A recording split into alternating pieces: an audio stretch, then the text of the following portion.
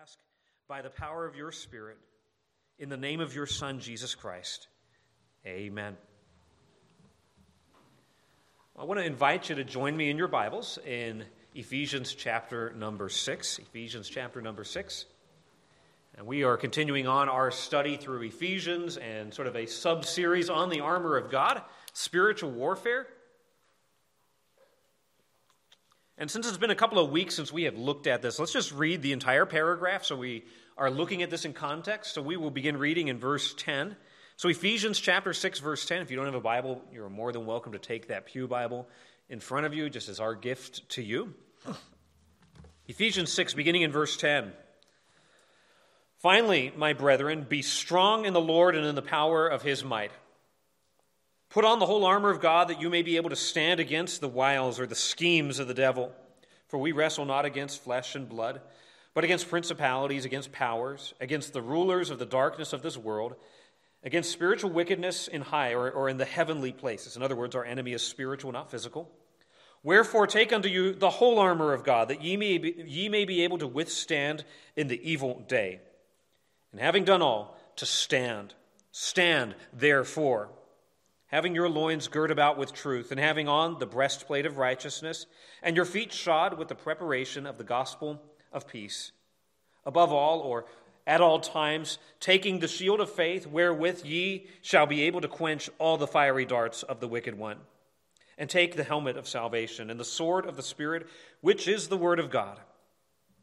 Praying always, with all prayer and supplication in the Spirit, and watching thereunto, with all perseverance and supplication for all saints. And for me that utterance may be given unto me, that I may open my mouth boldly to make known the mystery of the gospel, for which I am an ambassador in bonds, that therein I may speak boldly as I ought to speak. Picking up this week with verses 15 and 16, looking at the next two pieces of armor in the Christian's panoply. Gone shopping recently for shoes. It can be kind of a challenging and a bewildering event and experience. You'd think that picking out shoes would be a pretty simple task. You're like, I need shoes that fit my feet. But a quick trip to the shoe aisle at Walmart or to Shoe Station or to Target or to wherever it is you get your shoes at reveals an absolutely dizzying array of options. Do you want dress shoes? Do you want them to be brown or do you want them to be black? Do you want running shoes? If so, what kind of running shoes? How much do you want to spend on your running shoes? Do you want work boots? Do you want steel-toed work boots? Do you need work boots that will meet the OSHA standards for work that won't catch on fire or whatever the case may be? Hiking boots. What kind of hiking boots? Do you want waterproof hiking boots or shoes for walking in the snow or snowshoes? I don't know why you would here in Alabama. Casual shoes, formal shoes, shoes for yard work, shoes for the beach, shoes to make a fashion statement, shoes to make a fashion declaration of war. Like, what kind of shoes do you want? Like, there's so many different options. Just take a quick look down the aisle where you're sitting. Look at all the different shoes that are represented just in this room. It's crazy how many shoes we have, different options we have. Today, the shoe industry is a $382 billion industry. Like, that's crazy, the amount of money that is tied up in selling people shoes. By the way, the United States, even though we're not the largest nation in the world, biggest market in the world for shoes. Just think about this when you go home to look at your shoe closet and your shoe rack and the shoes at the back door, the ones at the front door, the ones that are on the back porch, the ones that you have beside your bed. I'm not speaking from experience. Chances are that the most technologically advanced thing that you have on your body this morning are your shoes. They've got those special inserts so you don't hurt your knees when you go walking, and they've got a heel on them and special stitching and multiple types of material, maybe some leather and some rubber and all of these different things. It's pretty complex. Now, this does have something to do with our message. Verse 15 says our feet need to be shod with the preparation of the gospel of peace. What's true for us in buying shoes in ordinary life is all the more true for those who serve in the military. The combat boot today is not just something that you can go pick up at your local Goodwill. The military actually has an entire department that simply does technological investigation to try to come up with the best boot possible. And depending on where you're deployed, I learned this week, Depending on where you're deployed in the military, you might get a different type of military boot. It's not just a one-size-fits-all. It's not just one type for every situation.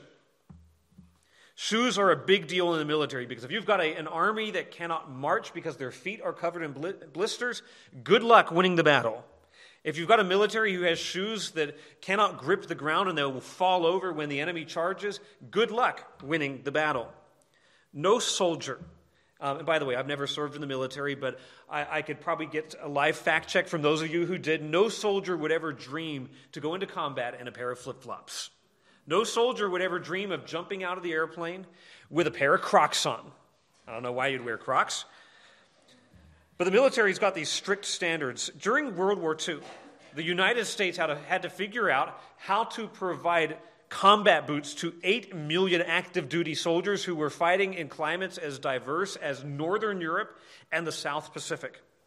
They had to figure out how to get shoe repair shops that would come live with the troops to make sure that their boots were actively repaired. On average, a soldier would go through 3 or 4 pairs of boots every year. Like, think about the logistics of just putting shoes on these guys. So what's the big deal here with boots? An army without shoes is an army that cannot advance. An army without boots is an army that cannot stand. The shoes are no mere accessory to sort of match your outfit and bring out the color in your eyes. In the military, they're an absolutely essential part of your equipment. So it's to our spiritual shoes now that we turn our attention. We've been studying this section on the armor of God. Just to remind you what this is all about, it is about spiritual warfare.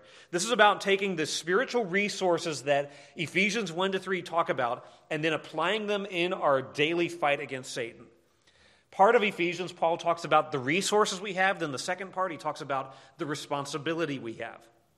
He compares the Christian life sometimes to a walk day in and day out. Here in the final section of the book, Paul compares the spiritual life not to a walk, but he changes the image. He compares it to a fight, compares it to a battle. And his point here is to say, if you're going to stand in the battle against the armies of hell, you better take the equipment that God has given. It's called the armor of God, the armor that comes from God, the armor that is equipped, that belongs to God himself, that is imparted to his people. This is not just armor that God's like, here it is over here in a pile, but it is armor that comes from God himself. We're called to stand. We're called to stand in the battle. Now, the enemy we face, verse 12, is not a physical enemy. It's not a physical entity. It's not the United States government. It's not the FBI. It's not multinational corporations. It's not universities. It's not something that we can see or touch. It's not other people. Your enemy is not your neighbor who has a different view than you do on who Jesus is. No, that's our target, right? Those who don't know Christ are not our enemy. They're the ones that we are fighting to win. They're the turf that we're trying to bring over. They're the ones that we're trying to bring over into Christ's army. No, the enemy that we face, it's the deception. It's the attacks of Satan. It's the hordes of hell. So we've looked at the first 2 pieces of armor. We start in verse 14. The main command here is the one given in verse 14. Stand therefore. The call here, stand, fight, withstand the attacks of Satan. Now, how are we going to do that? We get all of these phrases. You're going to have it with the belt. You're going to only stand if you have the belt of truth, the revealed truth of God. That's the way that we stand. How are you going to stand? By having the breastplate of righteousness, putting on your flak vest to be able to withstand the attacks of the enemy, the imputed righteousness of Jesus that makes us perfect and holy in his sight. We pick up with a third piece of armor this week. Your feet shod with the preparation of the gospel of peace. We'll also look at verse 16, the shield. We're looking at the shoes and the shield of the Christian. So the first point this morning, the first directive we have is to put on the shoes of gospel readiness. Pretty straightforward. Your feet need to be shod with the preparation of the gospel of peace. Now, Paul is thinking about the outfit of a Roman soldier. A Roman soldier. Paul's got one chained to him. He's under house arrest as he writes this. He's got a living illustration. He could probably look at the guy and be like, hey, show me your shoes real quick. Okay, they're like the preparation of the gospel of peace. This is a living and relevant illustration for Paul and also for his readers. The Roman soldier was clad in a half boot. So we often think of them wearing like the sandals. No, it was more of a boot called a caliga that had a sole that was about 3/4 of an inch thick, made out of leather. In the sole, they would have almost sort of nails, like think of cleats that you would have, metal cleats, that a football player would have. And then they would have these long straps that would wrap up the leg, ensuring that the boot stayed in place. These aren't just light flip-flops for going down to Dauphin Island and looking for sand dollars. No, these are sort of the ancient world's equivalent of the combat boot. Having shoes on your feet is a sure sign that you're ready, right? You say, all right, we're ready to go on vacation, and then you look around, none of the kids have their shoes on. You're not ready to go on vacation, right? Having your shoes on your feet is a sign of readiness and of preparation. An army that has got the soldiers with their shoes on is an army that is ready to march, an army that's ready to advance, an army that is ready to fight. So this is the mission here. Paul says your feet need to be shod with what? The preparation, that is the readiness of the gospel of peace. He looks at the shoes of the soldier and he says, that's like the gospel is for the Christian. Just as shoes symbolize an army's ability to advance and to meet the objective and accomplish his mission, so the gospel is the mission of the church. If we're going to put on the shoes of gospel readiness, there's a couple of things here that we need to be able to do. Number one, we need to know the mission. Put your shoes on, that says, I know where I'm going. I know I'm ready to advance and to follow the commander wherever he leads. Now, we could render this phrase a couple of different ways, and depending on what translation you're reading, and both, by the way, both of these are legitimate. One is the readiness of the gospel, which is, say, readiness for the gospel. The readiness is to advance with the gospel. The other way we could render this is the readiness from the gospel. The gospel is what makes us ready. And I think both are true. The gospel is what makes me as a Christian ready to go into the fight. The fact that I am forgiven, that I have been given the righteousness of Jesus. But it's also the mission that I have to advance. How do we advance as the church? How do we take the gospel forward? By declaring it. Now, standing behind this is just back a few pages, Ephesians chapter 2 and verse 17. Speaking of Jesus, it says he came and preached peace. Okay, there's that word, the preparation of the gospel of peace. Jesus came and declared peace to them which are afar off, okay, non-Jews, and them which are nigh, the Jewish people. So this is a message we're saying, is this preparation that comes, readiness that comes from the gospel or a readiness for the gospel? That what we have already in the book of Ephesians is this idea that the message of peace is a message that is declared and heralded. Standing in back of this is also Isaiah. All through this whole paragraph, Paul is making allusions to Isaiah all over the place. Isaiah 52:7 says this, how beautiful upon the mountains are the feet of him who brings good news, gospel, euangelion, who proclaims peace, who brings the tidings of good things, who proclaims salvation, who says to Zion, your God reigns. So when we talk about the preparation of the gospel of peace, this is a readiness to declare the gospel. Church, we need to know our mission. There's such a thing as mission drift, right? You study history and, initially the Vietnam War. Hey, we're sending military advisors.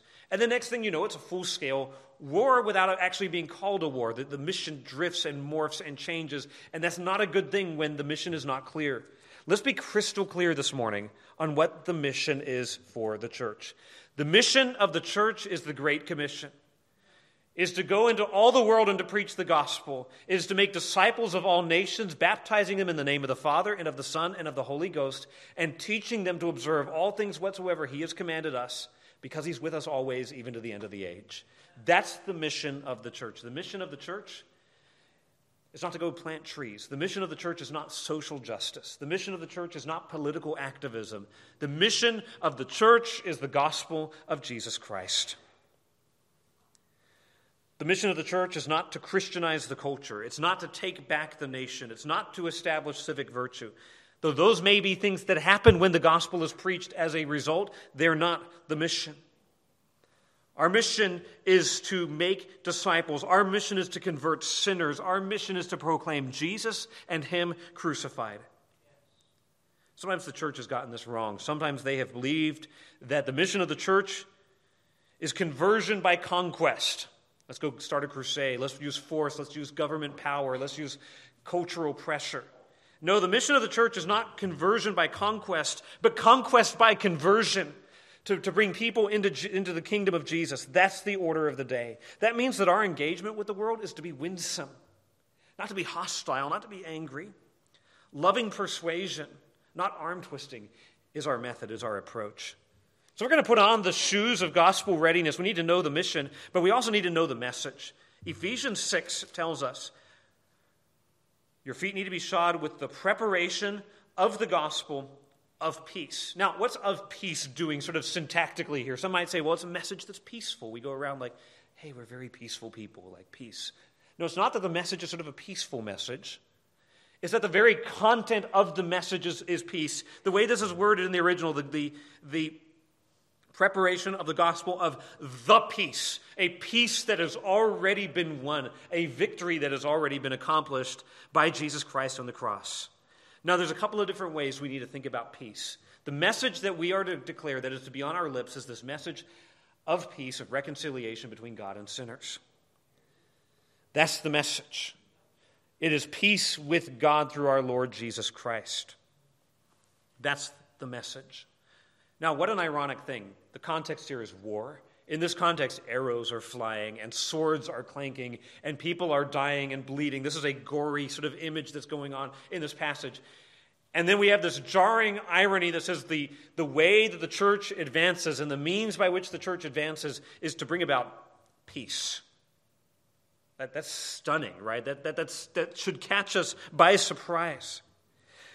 Listen, it is impossible if our job as Christians, and this is, by the way, not just Pastor Sam's job. Pastor Sam preaches the gospel. He speaks on our behalf.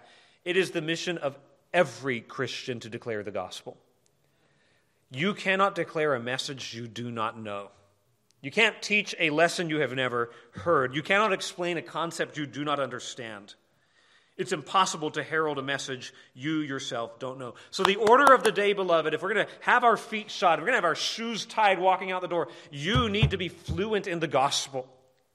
Not just knowing a few phrases that you memorized. You know, you go to another country and you're like, oh, I know donde está el baño. That'll be really important to know. Fluency is not just memorizing some phrases that you awkwardly bring into conversation.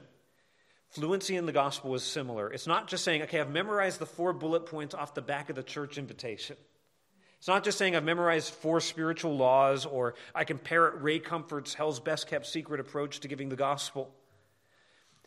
It's knowing the gospel so well that at any point in a conversation, you know how to sort of enter in and be like, I can see how the gospel relates.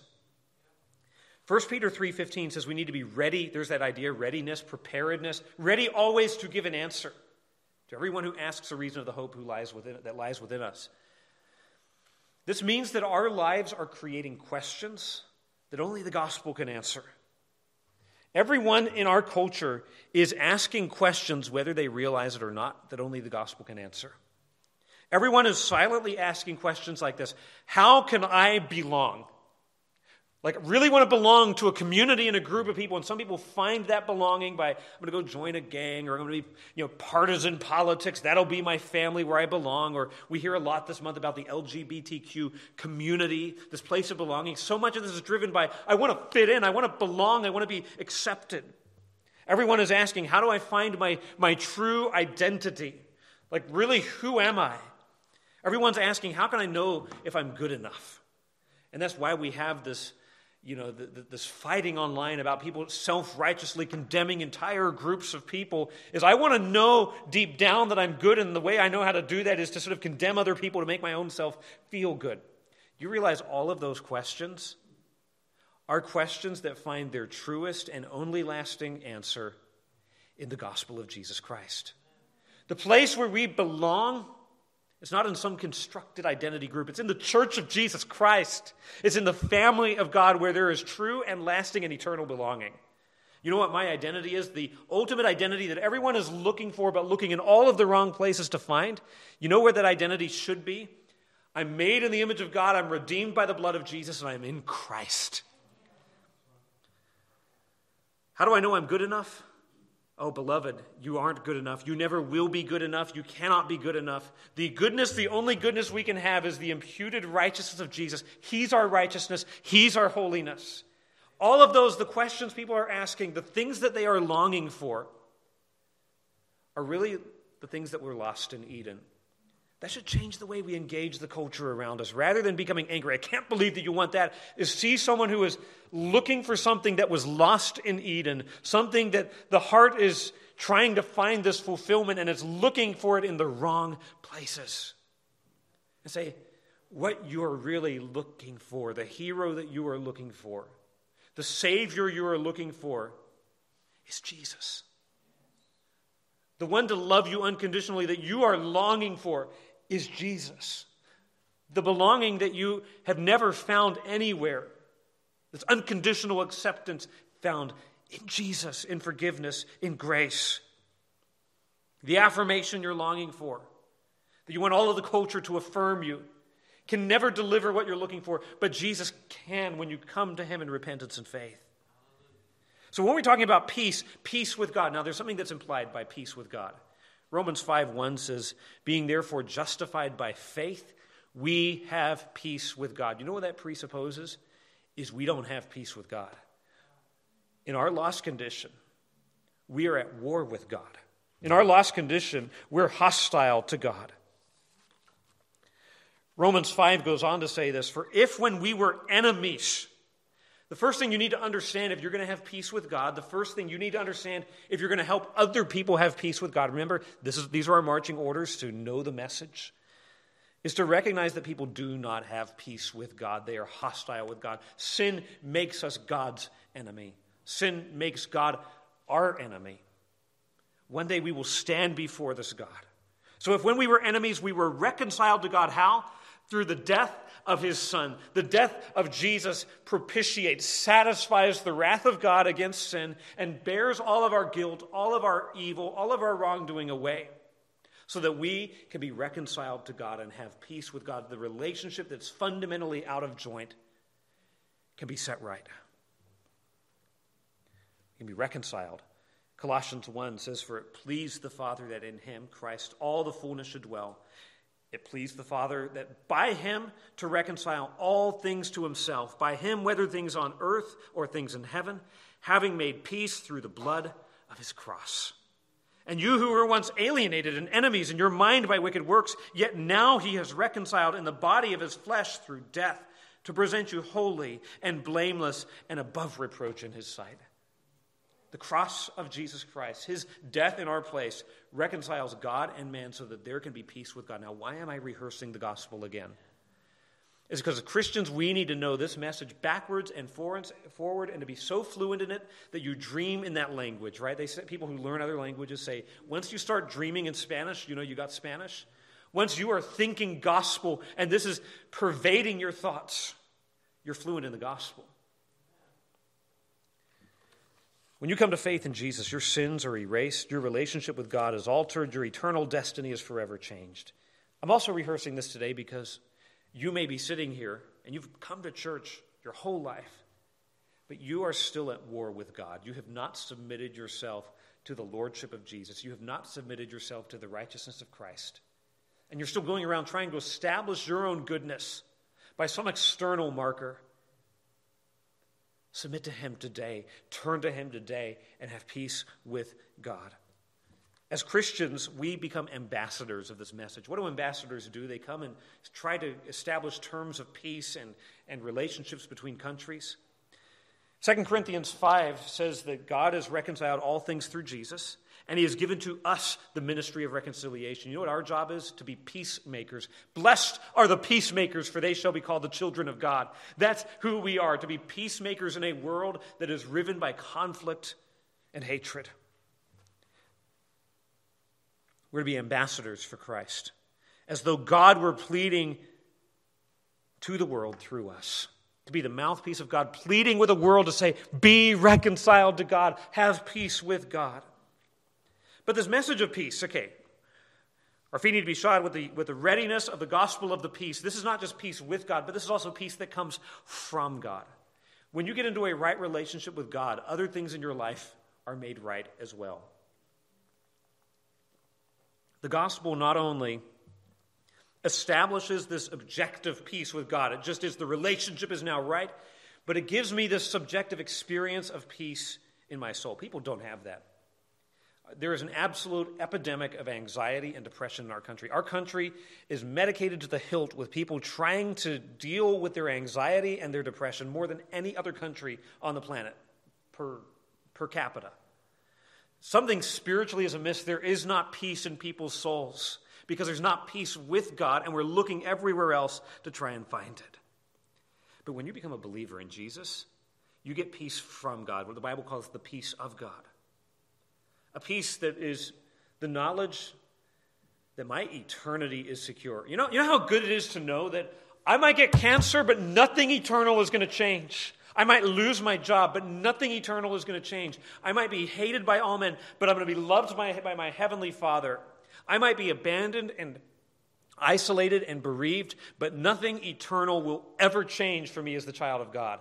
That's a rock to stand on when the waves come crashing upon you. The peace that comes from God. You never have to wonder as a Christian, am I going to be good enough for the Father to accept me? Am I just going to never quite be enough and never quite gain his approval? I already have it in Christ. I am accepted in the beloved one.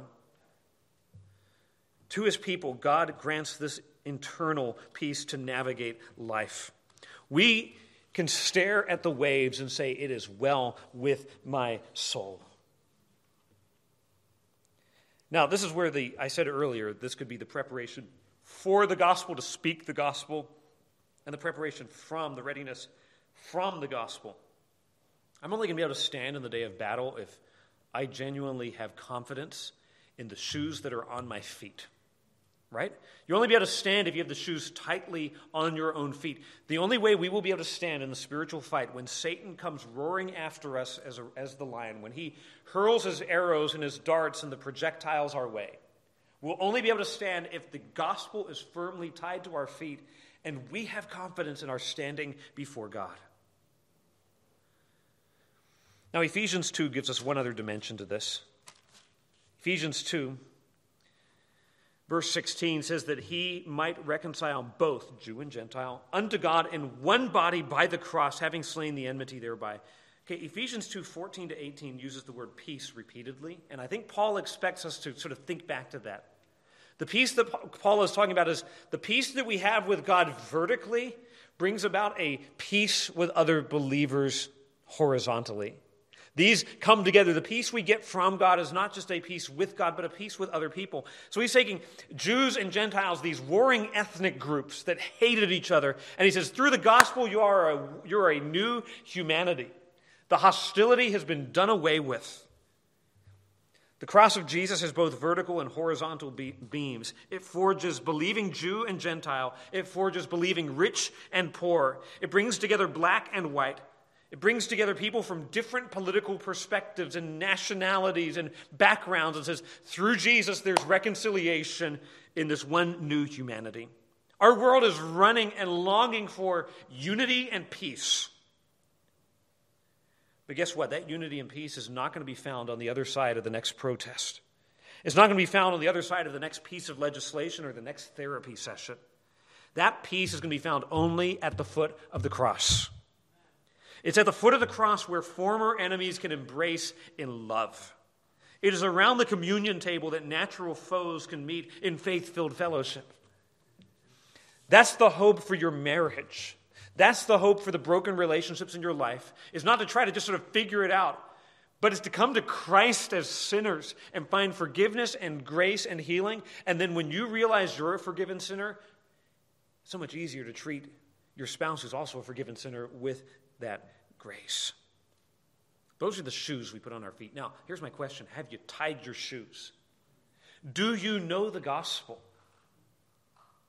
When was the last time that you had a gospel conversation with someone who doesn't know Christ? I don't mean when was the last time you invited someone to church. By all means, invite people to church. I'm in favor of that. But giving them the gospel, telling them you're a sinner and Christ died for you and he was buried and he rose again. Will you repent and believe in him? When was the last time that you spoke the gospel? You see, it does not matter how clear you are on all of these moral issues. It doesn't matter how well you know your theology. If we're not telling people about Jesus, we're disobeying. I don't mean when was the last time you had a conversation about a Christian view on political issues. I don't mean when was the last time you told people how much you loved your church. I don't mean the last time you asked someone if you could pray for them, but when was the last time you spoke the message of reconciliation? Every one of us in this room should be actively engaging with people around us with this message. So we need to know the mission, we need to know the message. We need the preparation that comes from the gospel of knowing my sins are forgiven and my standing with God is secure, and the preparation for the gospel to take that message to advance into enemy territory on God's great counteroffensive that will eventually win. But the next piece of armor we need to deal with are not just the shoes, but now the shield.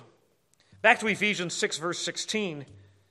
Above all, or in all these things, at all times, taking up the shield of faith. Now we changed the word here because the shield is not something you tie to your body, but it's something you hold in your hand. You take up the shield of faith, wherewith, by which you are able to quench all the fiery darts of the wicked. The idea of the wicked one, Satan, as he is attacking you. The shield is called the shield of faith. Okay, so the idea here is the shield represents faith, and what a shield does, that's sort of what faith does for the Christian. The fact that he says, do this at all times, it's not to say this is the most important piece of equipment. All of these pieces of equipment are important, but to say this is one that you need at all times. You don't just put your shield to the side.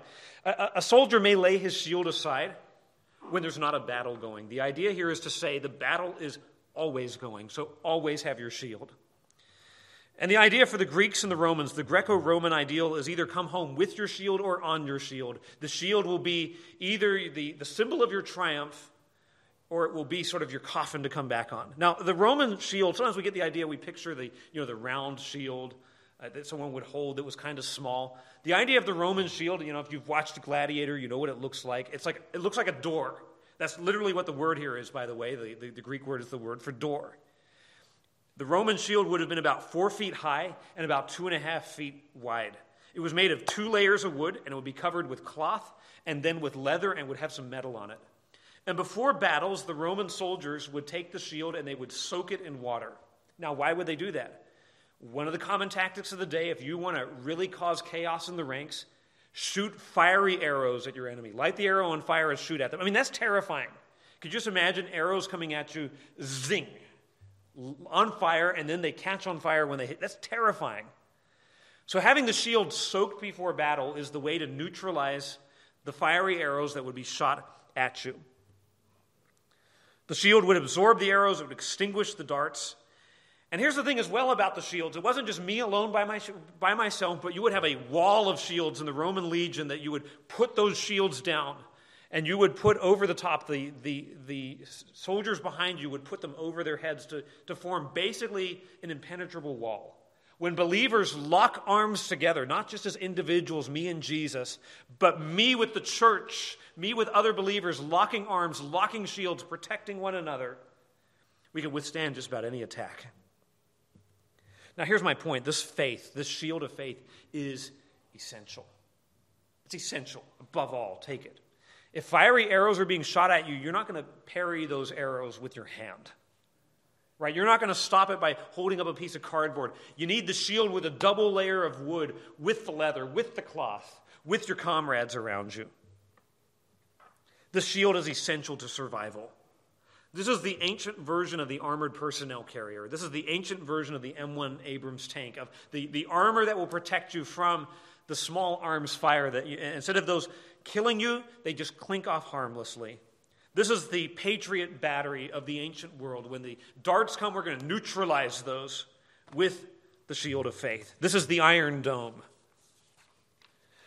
So the idea here is Satan, the wicked one, the fiery darts coming from the wicked one. Satan, in a sense, when he sends temptation and hardship and suffering into our lives, when he plants thoughts in our minds to make us doubt the goodness of God, when he comes at us, the way that we neutralize Satan's attacks is with faith.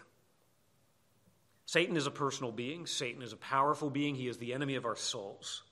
And he is constantly hurling temptations at us. He is constantly planting thoughts of doubt in our minds. He's constantly seeking to deceive, presenting himself as an angel of light, trying to get us off mission with other things that may be good but aren't the gospel. He's trying to get us to fixate on the future rather than live right now where God has called us to be.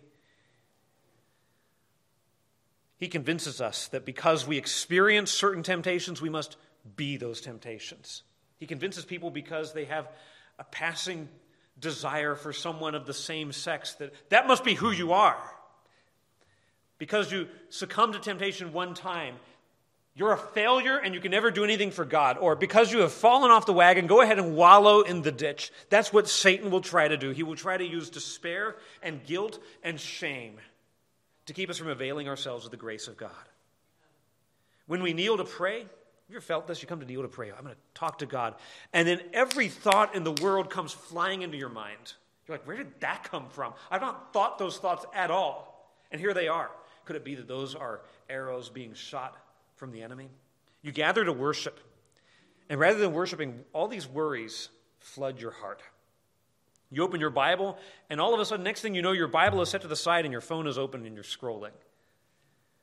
Fiery darts, temptations, distractions. Fiery darts might be the form of a dinging notification. Fiery darts might be in the form of a descending darkness of despair on your soul. Fiery darts might be the form of blasphemous thoughts flooding your mind. Here's a word of encouragement. There's no temptation taken you, but such as is common to man. When you read the journals, the diaries, the biographies of great saints of old, what you find is, to a man, to a woman, they faced horrendous attack from Satan. Martin Luther, the great reformer in Germany in the 1500s, would be completely overcome at times with just wrenching despair. There's a probably apocryphal story that while he was in the Wartburg Castle, he believed Satan was in the room with him trying to thwart his work of translating the New Testament, and he threw his inkwell against the wall, and the tour guides will be like, there's where he threw the inkwell against the wall. Point is not to say whether or not that story is true, but to say someone as useful and as effective as Martin Luther struggled with Satan attacking him. You could look at Charles Spurgeon at times facing crippling depression. You could look at someone like David Brainerd, just physical weakness. Many of the greatest saints have faced the greatest attacks of Satan. And if you're facing the attacks of Satan, it's because you are facing down the enemy. It's been said that if you never see Satan face to face, it could be because you're going in the same direction. So we need this faith. It's essential. If we're going to withstand these darts, faith is essential. Now, what do we mean by faith? Faith, what we mean here is not just essential faith, but a personal faith.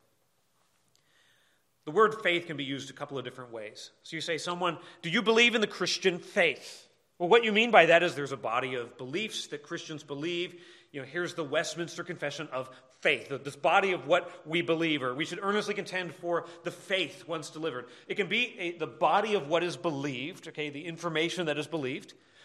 Or faith, the way we use the word more frequently is, do you have faith in Jesus, the subjective exercise of trust?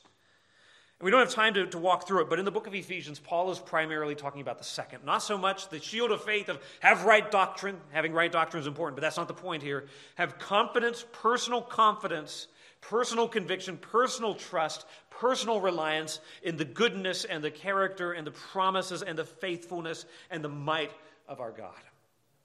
Personal faith. The subject of the faith is me exercising this faith and this trust in God. And so it is this faith, this trust, that neutralizes Satan's attacks. It is an act of faith that is the soaked shield that extinguishes the fiery darts of the enemy. It's the thick armor on the tank from which enemy rounds clink off harmlessly. Listen, if you do not have faith in the Lord Jesus Christ, no matter how much you admire Jesus, no matter how much you identify as a Christian, you're not in his army. If you are not relying in the finished work of Jesus Christ, you are not on your way to heaven. What shall we do to be saved? What shall I do to be saved? Believe on the Lord Jesus Christ, and thou shalt be saved. But Paul tells Christians, people who are already saved, take up the shield of faith. You see, faith is not just the one time. Back when I became a Christian, I believed in Jesus and then went back on with my life. No, faith is the way of life for the Christian. The faith that saves us is a faith that also sanctifies us. The faith that gets us to heaven also changes our lives on earth. It's a faith that transforms the way we live. And we take up that shield of faith. When we come to oppose Satan in temptation, I think we sometimes overcomplicate this. We really do. You don't oppose Satan with magic. You don't ward off demons with words or prayers or mantras or little dangly things on the mirror in your car. You don't ward Satan off with a little bumper sticker that says, well, this will give me sort of spiritual power. When I was in Israel, they were selling mezuzahs in one of the shops. Those are the little scrolls that go on the doorpost with Hero Israel. And the guy selling them to me said, oh, buy this, put it on your house, you won't need insurance anymore. I think he just saw a gullible American, like, okay, I'll get this guy. But sometimes Christians have that mentality as well. I'm going to put a little plaque from Hobby Lobby on the wall, and that will sort of ward Satan off in the house, or I'll get the sinful objects out of the house, and that'll... No, the way we oppose Satan is not with mystical thinking. It is with faith in the promises of God. We lift the shield of faith. Now, what is our faith in? Our faith is in God. The object of our faith is even more important than the one who is exercising the faith. Faith is not potent in itself. Some people are like, just believe. In what? Right? You can believe all you want that a bridge made out of paper will hold your weight, but it won't. If you weigh anything more than a paper clip, it won't hold your weight no matter. I believe really strongly that I can jump out of an airplane without a parachute. The law of gravity will teach you otherwise. Faith is only as good as its object. So it's not just shield of faith, I just trust and believe and it's wonderful. No, it's faith in God firmly connected to the object. Great faith in an imaginary bridge over the Grand Canyon will lead you to doom. Well, even the most measly faith in a steel bridge will lead you to safety. Every Israelite who walked through the Red Sea was saved. Some of them might have had doubts, like, I don't know if the water's going to stay or if the chariots are going to chase us. But they had enough faith to step into the gap in the water, and that was enough faith to get them safely to the other side. You don't need a great faith to make it to heaven. You need faith in a great God to get you to heaven. Now, the object of our faith is God. So much so that the idea of shield, which is faith, and God as the protector merged together in the Old Testament. So God says to Abraham, don't be afraid. I am your shield. The object, God, and the act, faith, come together so much that faith is both the shield and God is the shield. Deuteronomy 33:29. Blessed are you, O Israel, who is like you, a people saved by the Lord, who is the shield of your help and the sword of your majesty. God is the shield. Psalm 33:20, our soul waits for the Lord. He is our help and our shield. Psalm 84:11, the Lord is a sun and a shield. The Lord will give grace and glory. No good thing will he withhold from those who walk uprightly. Here's my point. Faith is not bare agreement with the doctrines of Christianity. It's not saying, yep, I went through confirmation class and I checked the box. Yes, I agree. It's not mere assent to the morals of the Bible. There's a lot of people today who identify as evangelical. They do all the polls of how many people are evangelical Christians and how many evangelicals voted in such a way in the last election. When you dig down a little bit more deeply, you find out that most of the people who call themselves evangelicals don't go to church, don't believe the Bible, don't believe the gospel. It becomes just a cultural identity. Listen, that's not the faith we're talking about. We're talking about confidence in God and in his promises. It's trusting God's faithfulness like a soldier trusts his shields when the rain of arrows come hurling down on his head. We trust in God's faithfulness like a baby trusts his mother to hold him. We trust him like a passenger rides serenely in an airplane reading a book, trusting the pilot to know what he's doing and the manufacturer to not have forgotten something crucial. That's faith. But it's not just personal, it's also effective. How is it that the shield of faith neutralizes temptations? Because some of you here today, you're like, man, the flaming arrows of temptation, they keep on coming, and I've sort of opened myself up to them, and now I'm in a place in my life where sin has taken hold of me, where the arrows have sort of pierced into the joints in my armor. You're actively stuck in a sin that you know you ought not be in. You're perpetually in a place where guilt and shame weigh you down. How is it that I can lift the shield of faith against those arrows of temptation when they come? Because I know tomorrow at 2 p.m. I'm going to face the temptation I always face. Or I know tomorrow that whatever the case may be. How do I do it? How do I exercise the shield, lift up the shield of faith? Satan will often fire the flaming arrows of temptation to ignite burning lust in our souls. lust for that which God has not given. And this is not just sexual lust, though it certainly includes that. It could be just covetousness, greed.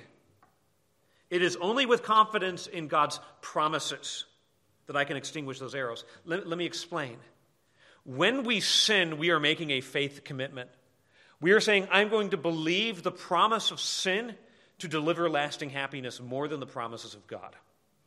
Sin at the bottom of it is a refusal to believe the promises of God. So Jesus says, blessed are the pure in heart, for they shall see God. But when I pursue impurity, I'm saying, I don't really believe that. I don't really believe that seeing God, that I have to have holiness to see God.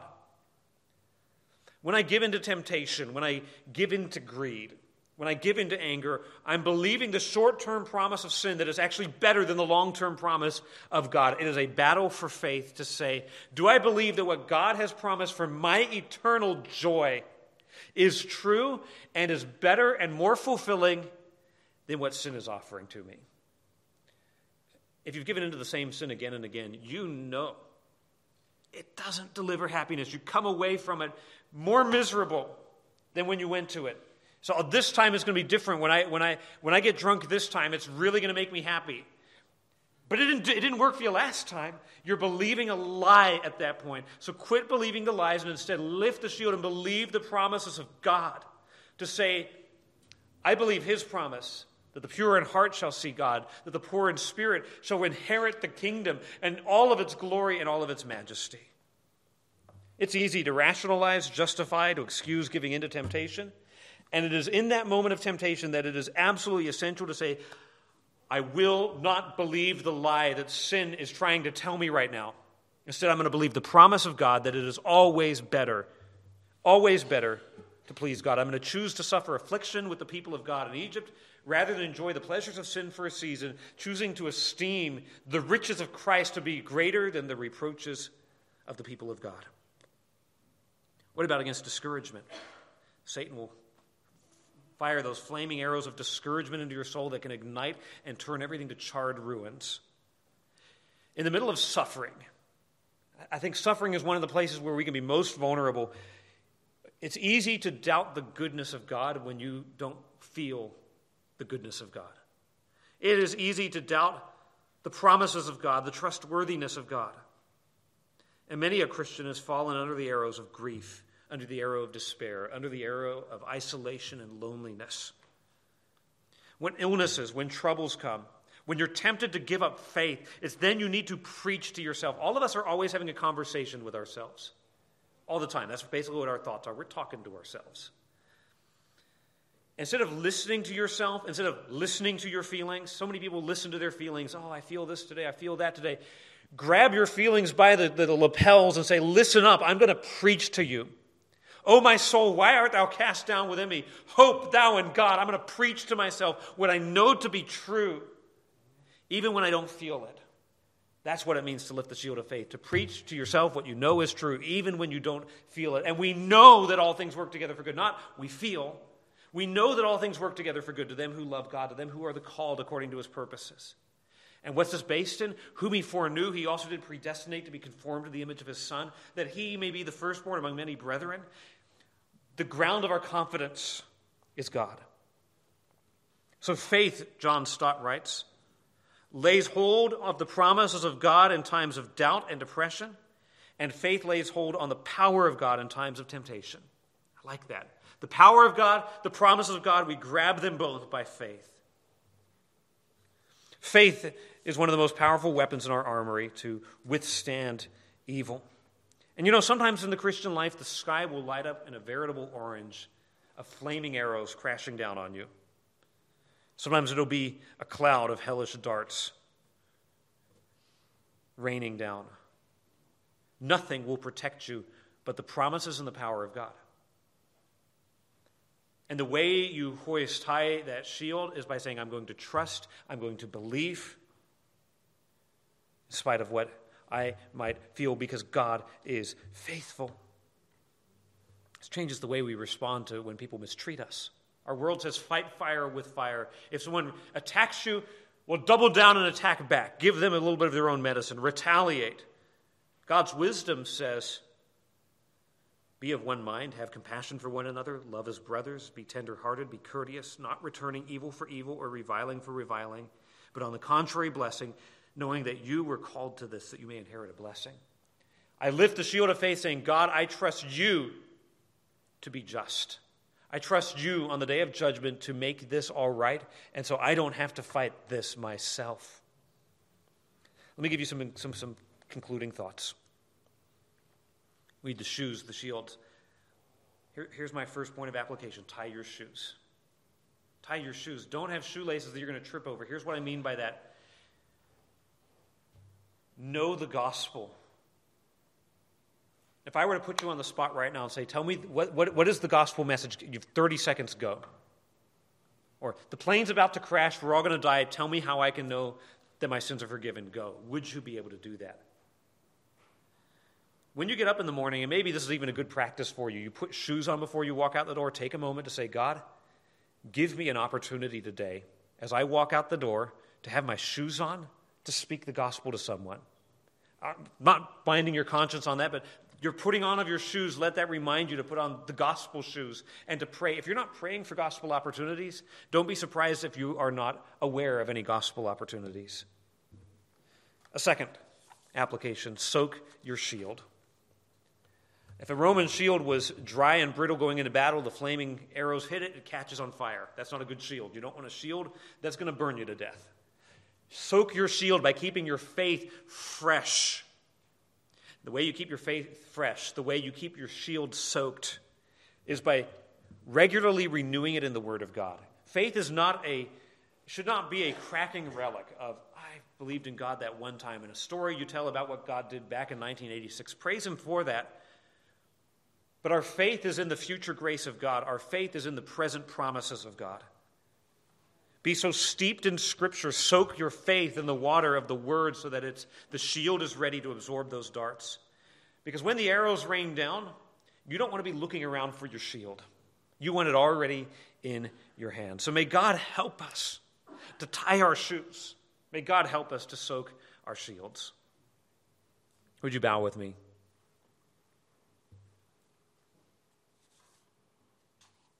Father, you are faithful.